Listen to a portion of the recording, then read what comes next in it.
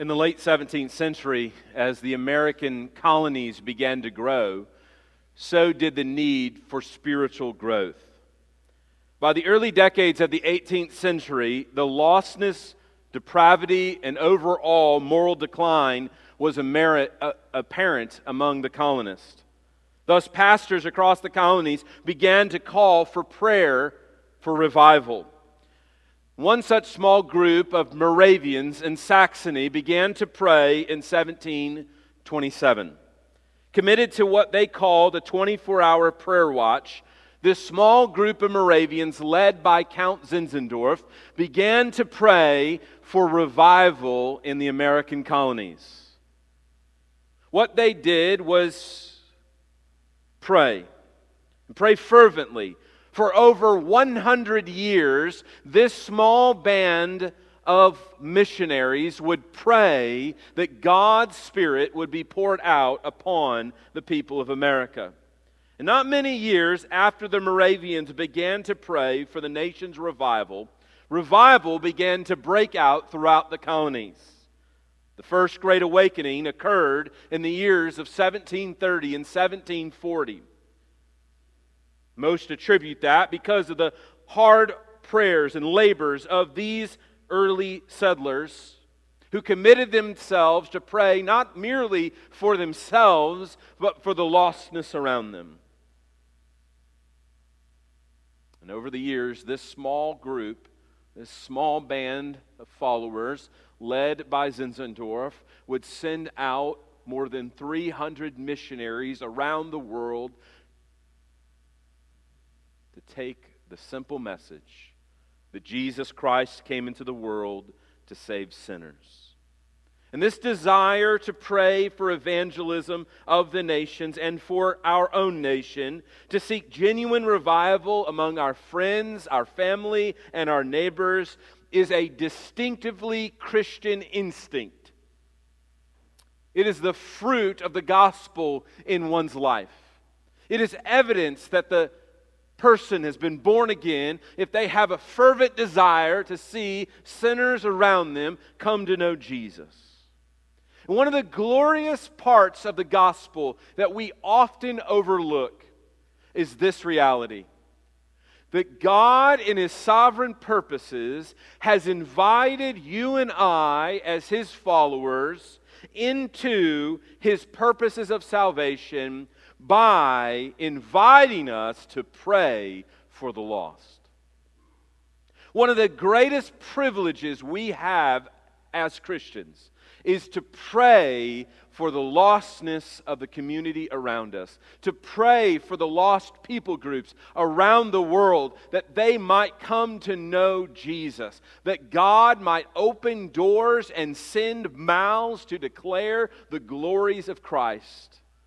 And this morning we want to think about this great privilege, to think about the call that we have to pray and to speak to those around us. Now, it's been a couple weeks since we've looked at this, and as we come to the end of this letter, I want to just kind of give us a little bit of context this morning. Paul has just concluded his instructions to the households, and now he turns his attention back to the wider congregation. Paul has dealt with the gospel and the heart, how we're tempted to other means of sanctification apart from the gospel of the Lord Jesus Christ. If we've died with Christ, then we've raised with Christ, then we are a new creation in Christ. We can put off the old man and put on the new. Paul has dealt with how the gospel intersects with the home, how the gospel transforms the way a husband loves his wife and a wife loves her husband, the way mom and dad parent their children. The gospel affects the way that we work in the workplace and lead in the marketplace. And now, Paul takes the gospel to the world. And he shows us how, as Christians, we are not called to a holy huddle. We're not called to this little gathering here and that's it. But we're rather called to gather that we might be sent, that we might go to the nations, that we might take the message that we have received and share it with others. Throughout the New Testament, The church is exhorted to pray, beginning with Jesus and His disciples, as we heard earlier, to the apostles in the book of Acts. We see that they prayed regularly and fervently that sinners would be saved for the glory of God in Christ. To Paul's own prayers here in these letters, where he begins each letter with prayer. Or Peter and the other apostles, by their example and their exhortations. Prayer is a regular part of God's relationship with His people. And if we do not pray regularly, we will have a diminished relationship with God. If we do not pray regularly, then we will not be a part of God's activity of saving sinners in this world. We will miss out on great things that God is doing if we are not praying regularly among us. One of the truths that God has revealed is that He has created you and I with mouths to speak. We are not mute beings. We have mouths that we can speak. We have ears that can hear. He has given our mouths as vessels to declare His glory. The Bible also says that sin has distorted it. As James tells the early church, he says, with out of the same mouth come curse and blessings. This ought not be, he says. Our mouths ought to be used to bring God glory and not ourselves. And so Paul writes to the church in Colossae. He writes to us this morning and exhorts us to use our speech for God's glory alone. I invite you to turn to Colossians chapter 4 if you've not done so already. We're going to consider these few verses 2 through 6 this morning. And there is a central theme, and that is speech. Speaking. That is the main theme of this section. Paul begins in verse 2. He says, "Continue steadfastly in prayer, being watchful in it with thanksgiving. At the same time, pray also for us, that God may open to us a door for the word, to declare the mystery of Christ, on account of which I am in prison, that I may declare it or make it clear, which is how I ought to speak. Walk in wisdom toward outsiders, making the best use of the time. Let your speech always be gracious, seasoned with salt, so that you may know how you ought to answer each person." Well, as we consider what Paul writes here, we could summarize it in this way. As Christians, our speech is just as important as what we think. What we say is just as important as what we believe. You remember when Jesus taught His disciples in the early years of His ministry, He said to His opposition, to the religious leaders that were opposing Him, He says, "Out of the heart the mouth speaks." What we think and believe shows up in what we say. And we can figure out really quickly what you believe and what you think by what you talk about. What you value, what you think is important, is what comes out of your mouth, you see. And Paul here is asking us this question, friend, how is your speech? What comes out of your mouth? Does it give glory to God or to self? And so the purpose of our time this morning is to correct our speech both in private and in public. Paul here in this passage addresses two different audiences, doesn't he? There in verses 2 through 4, God is the audience of our speech. There in verses 5 through 6, the outside world is the audience of our speech. Therefore, we see that we ought to speak persistently to God through prayer, there in verses 2 through 4. Paul is commanding us to pray in a certain way. Then we see in verses 5 and 6 that we ought to speak wisely to an unbelieving world. We ought to think about what we say to the lost folks around us. So These are the 2 points I want us to consider this morning. First, pray persistently or speak persistently to the Lord through prayer.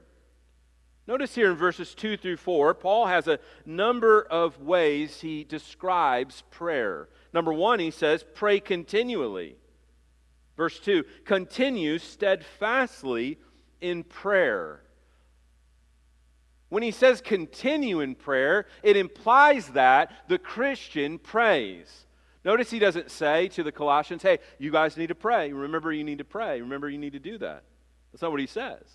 He says continue in prayer. It implies that they already have begun to pray, and prayer ought to continually mark off the Christian life. A Christian who does not pray is not a Christian.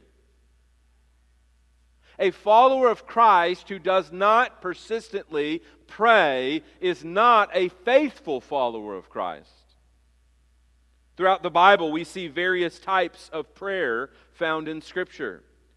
Adoration or praise is a kind of prayer where we praise God for who He is. We might offer up a prayer of confession, confessing our sins to God. Father, forgive me for my unrighteousness, for my rebelliousness. We see in Scripture there are prayers of lament. David, through the Psalms, would often lead the congregation in Israel to pray prayers of lament, lamenting their rebellion, lamenting the brokenness of their world in which they found themselves. They were often in exile, apart from God because of their sin, and they lamented after God, There's often prayers of thanksgiving.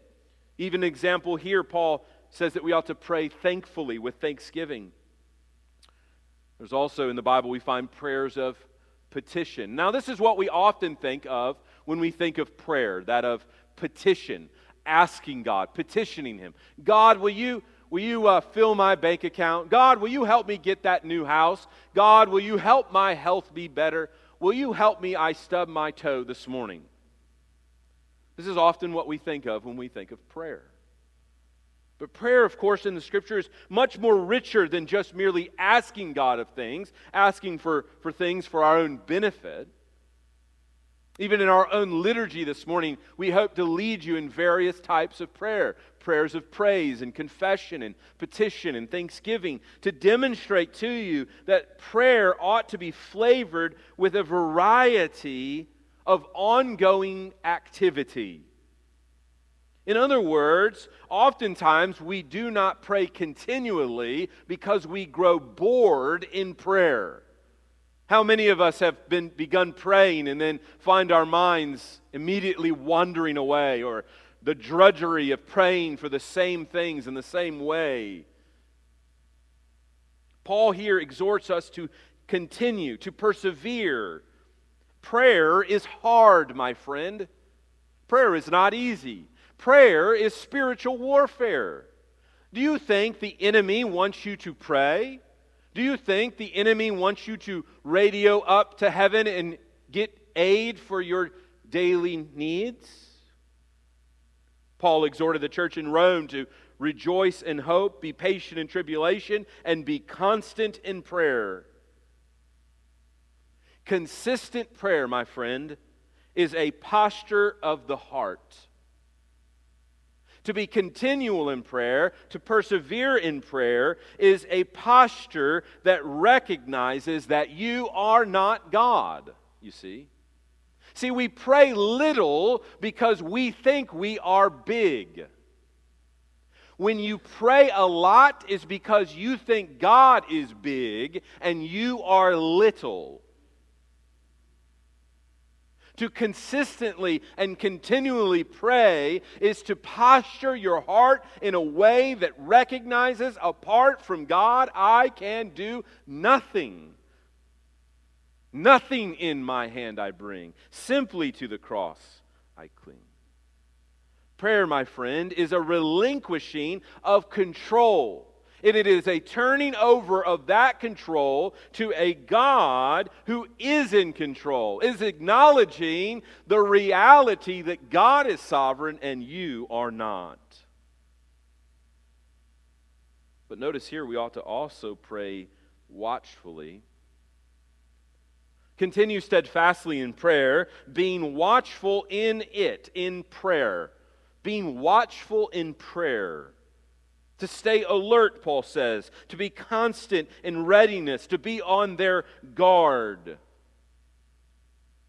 Prayer is not only a posture of trust, but it is a posture that we are in enemy territory. Prayer is a posture that recognizes we are not with the Lord. The Lord is far from us, but He can be brought near to us through prayer. It is recognizing that we are behind enemy lines and we need a ready supply of God's provisions. This is what we heard Jesus teach His disciples. And what Peter needed so desperately was to watch and pray. But what Peter was fighting so desperately as well was the temptation of the flesh.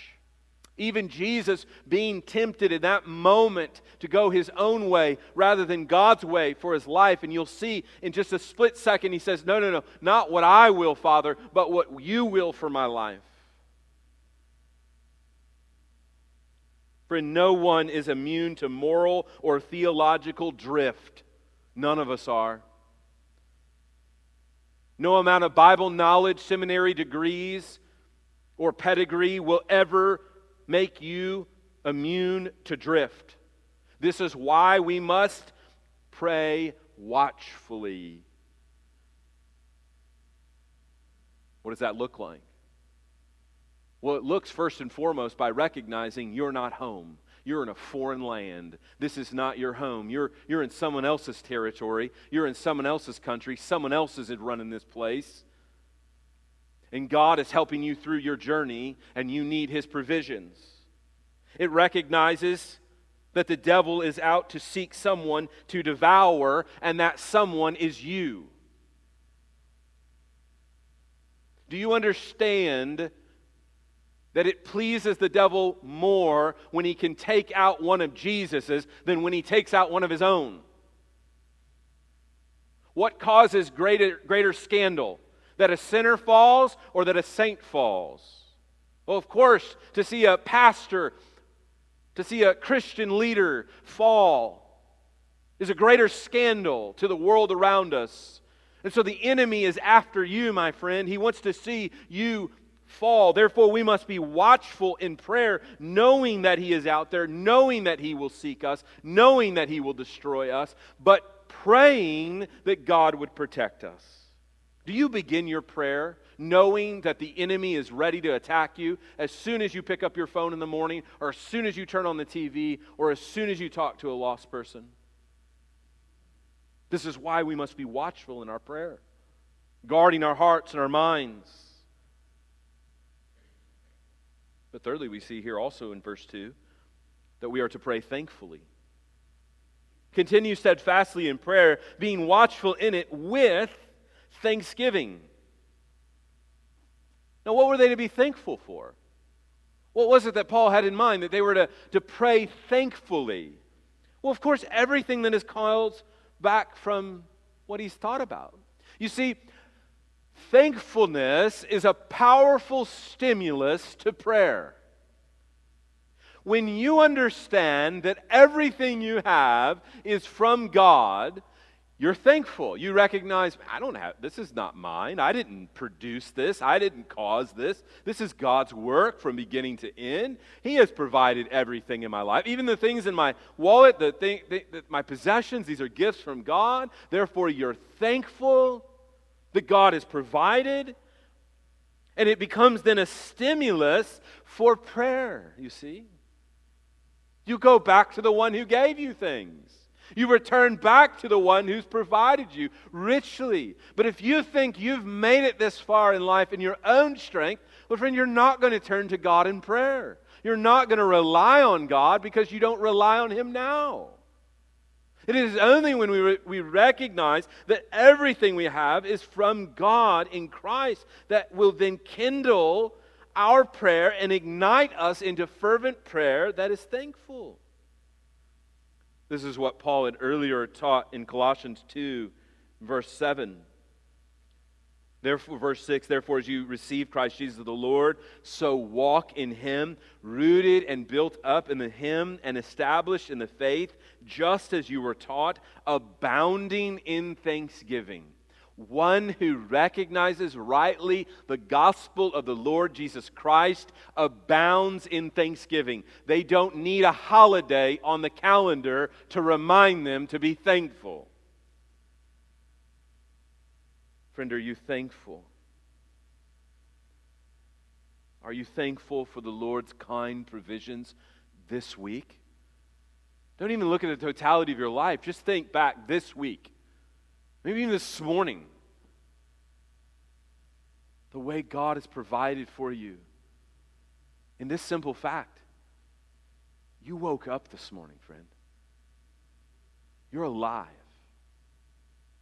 You didn't die last night.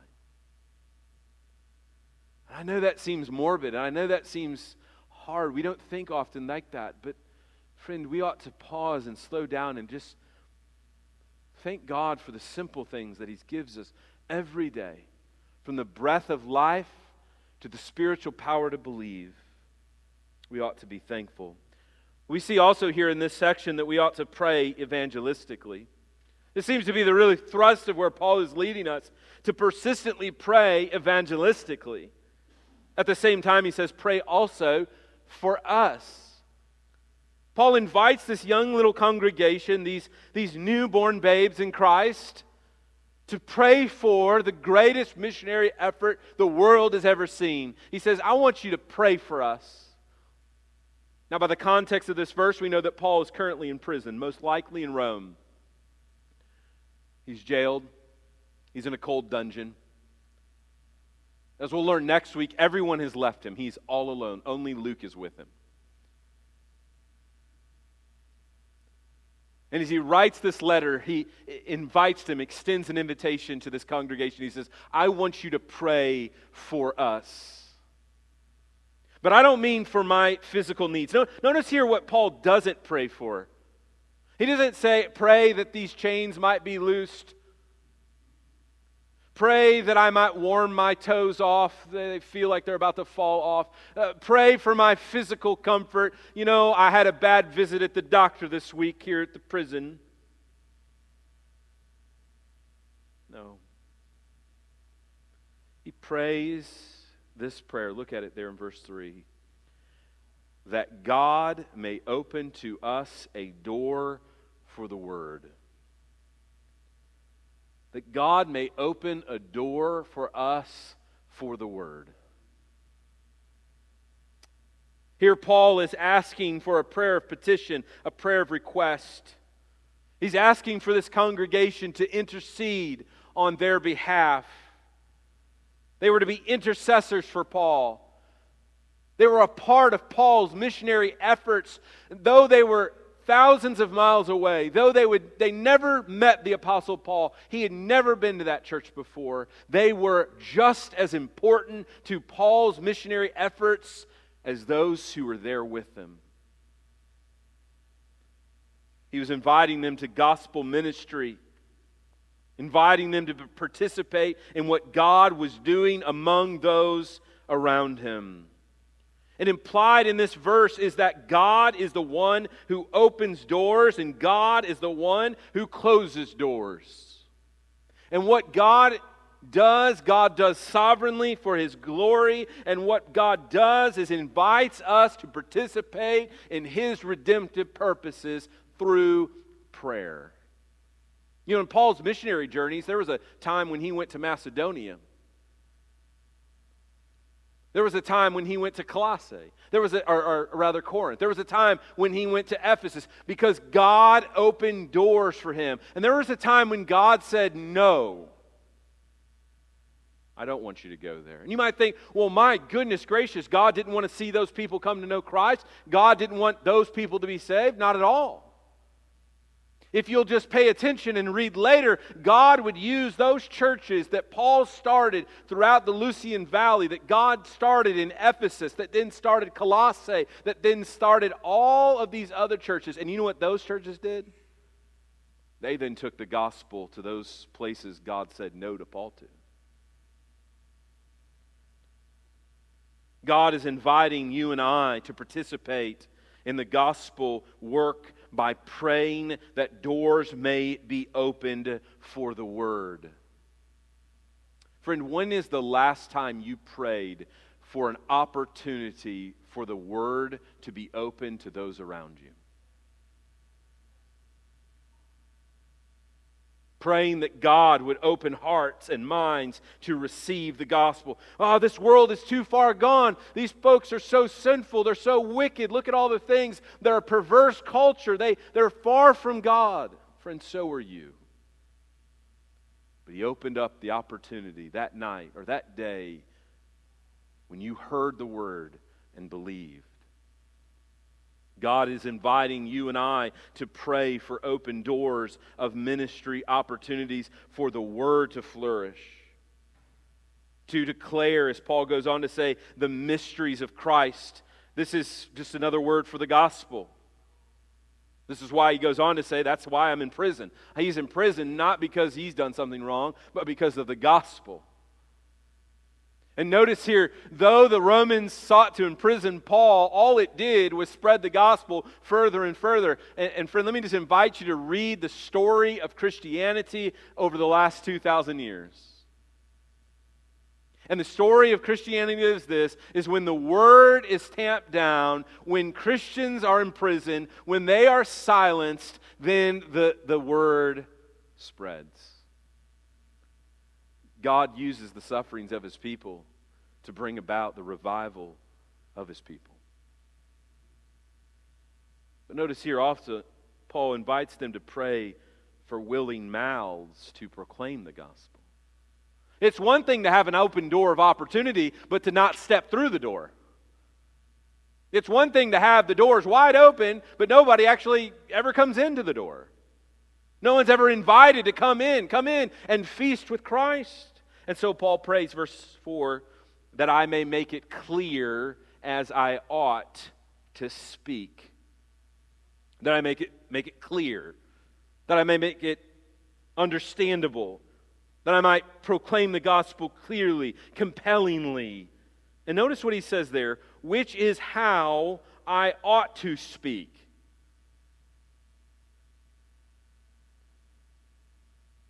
As I said earlier, there's no Christian who doesn't pray. There's also no Christian who doesn't share the gospel. If evangelism is not a part of your regular life, if sharing the gospel with those around you, friend, I'm concerned for your soul. I am genuinely concerned for your soul. Because the Apostle Paul and Jesus, whom he followed, declared this reality that He sends us as ambassadors, as messengers of reconciliation, as evangelistic messengers. And we can thank God for wonderful evangelists in this world today. But each and every one of us are evangelists. And so we ought to pray for mouths to be opened to declare the glories of Christ. Pray for an open opportunity, but pray that our mouths might be loosed, that we might share the wonders of Christ. We began our service this morning with a very well-known hymn, "Oh, for a Thousand Tongues to Sing." Charles Wesley singing this song, or writing this song, in reflecting on the gospel and the glories of God in Christ, as John and Charles had a wonderful ministry throughout England.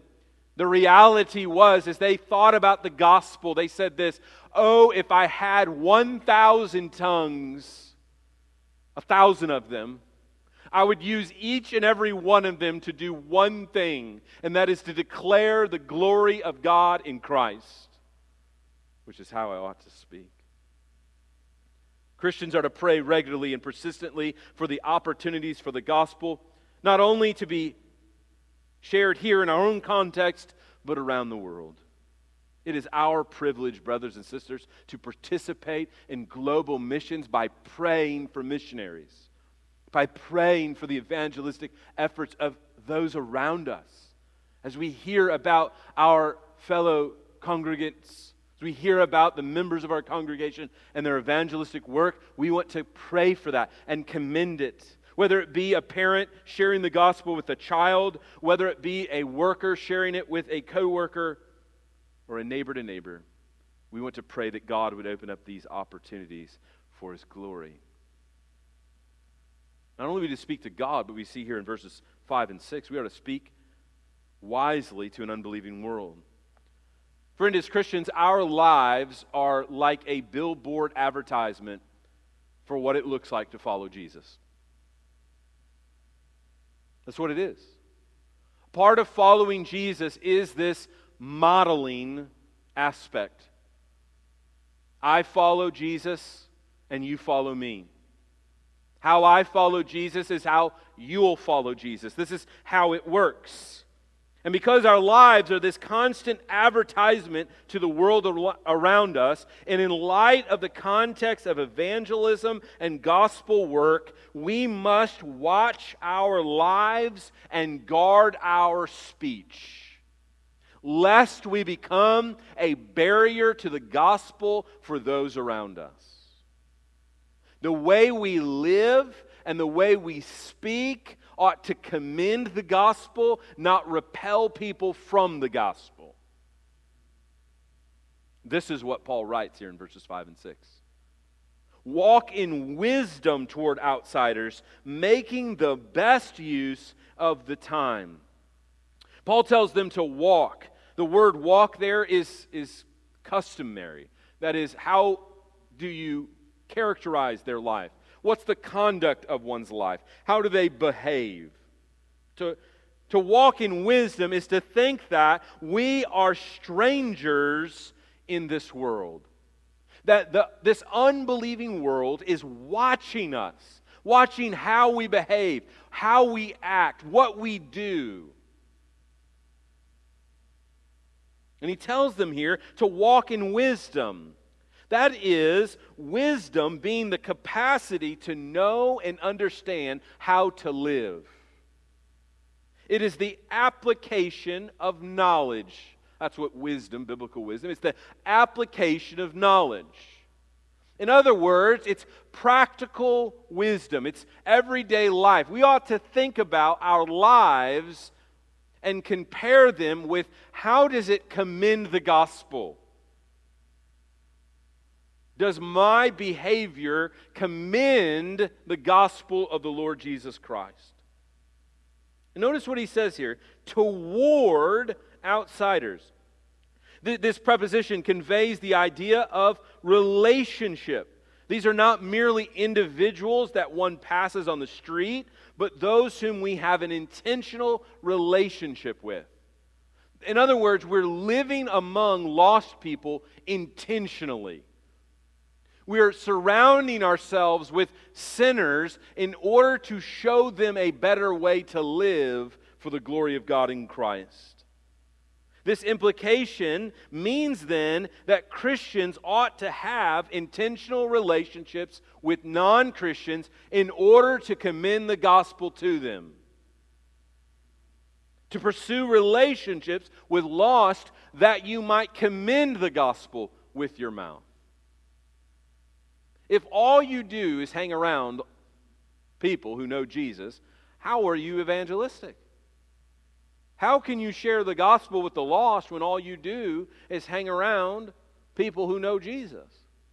That's not what Jesus did. You know, we've created this culture in Southern Baptist life I remember it as a young teenager when we were shunned if we had, sinners as friends. Oh, you can't hang around them bad people. They're going to make you bad.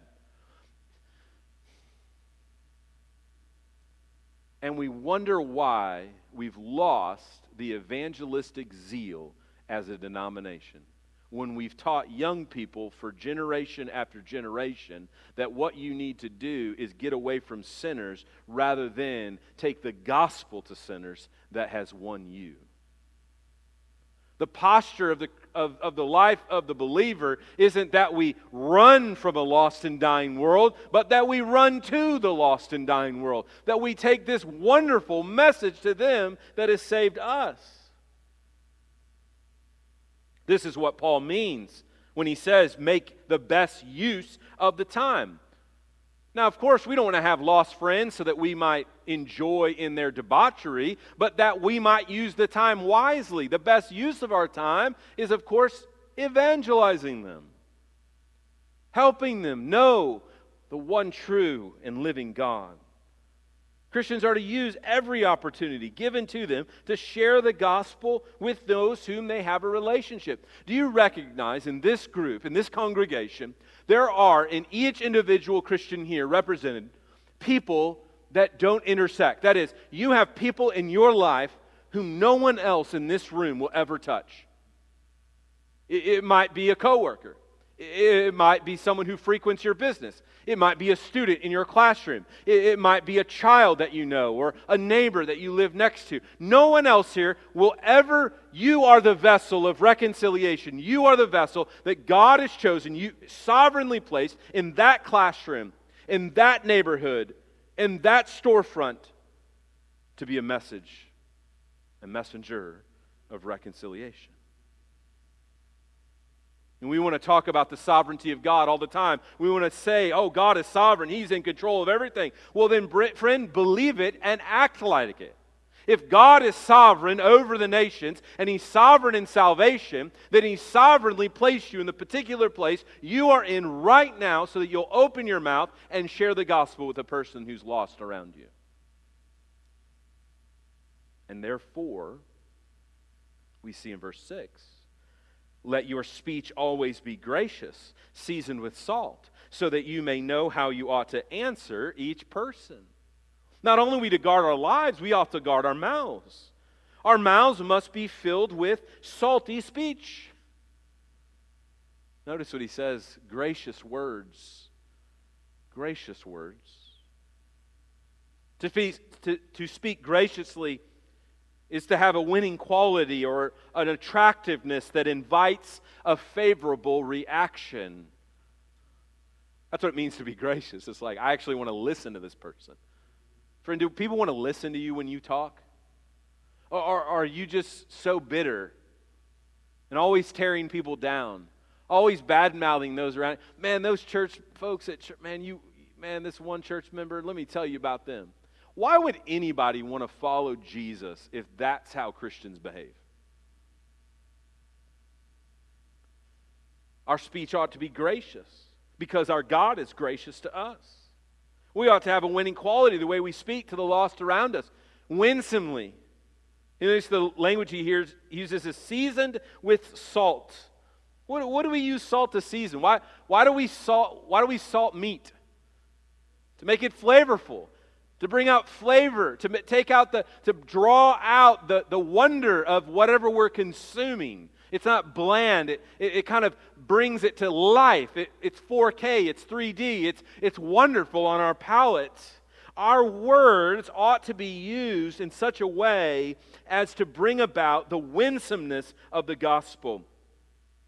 We ought to think about how we can flavor up the glories of Christ. In other words, not that we need to add anything to the glory of Christ, but rather point out how good it is.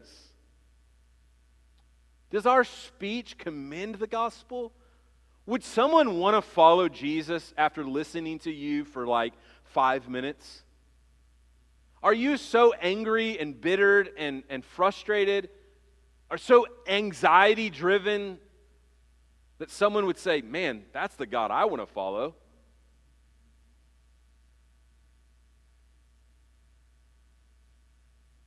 Our speech must be winsome. Jesus taught his disciples that salt is good, but if salt has lost its saltiness, how will it be salty again? He says, have salt in yourself and be at peace with one another. We ought to have a preserving nature among our speech. Salty speech is preserving. Notice here he concludes by saying, so that purpose, with this purpose, that you may know how you ought to answer each person. One of the biggest fears I always hear from Christians when it comes to evangelism is, what do I do when someone asks me that big question I don't know how to answer? Well, notice here what Paul says. Let your speech always be gracious, seasoned with salt, so that you may know how you ought to answer each person. That is, that you would have answers that are tailored to the individual you are sharing the gospel with. This implies that those you communicate the gospel with will have questions. There is not a one-size-fits-all to sharing the gospel.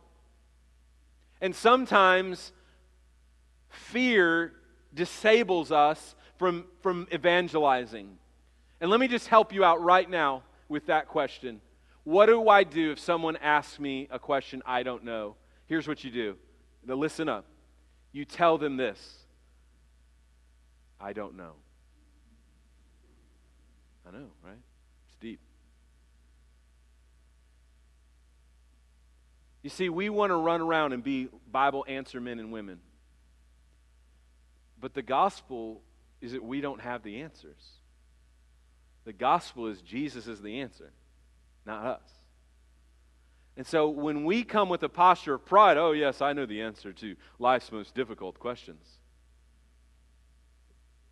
then you're not coming with humility that the gospel ought to generate in you.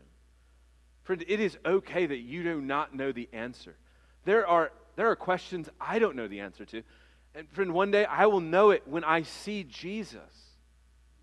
The Bible says that we look through a glass dimly lit.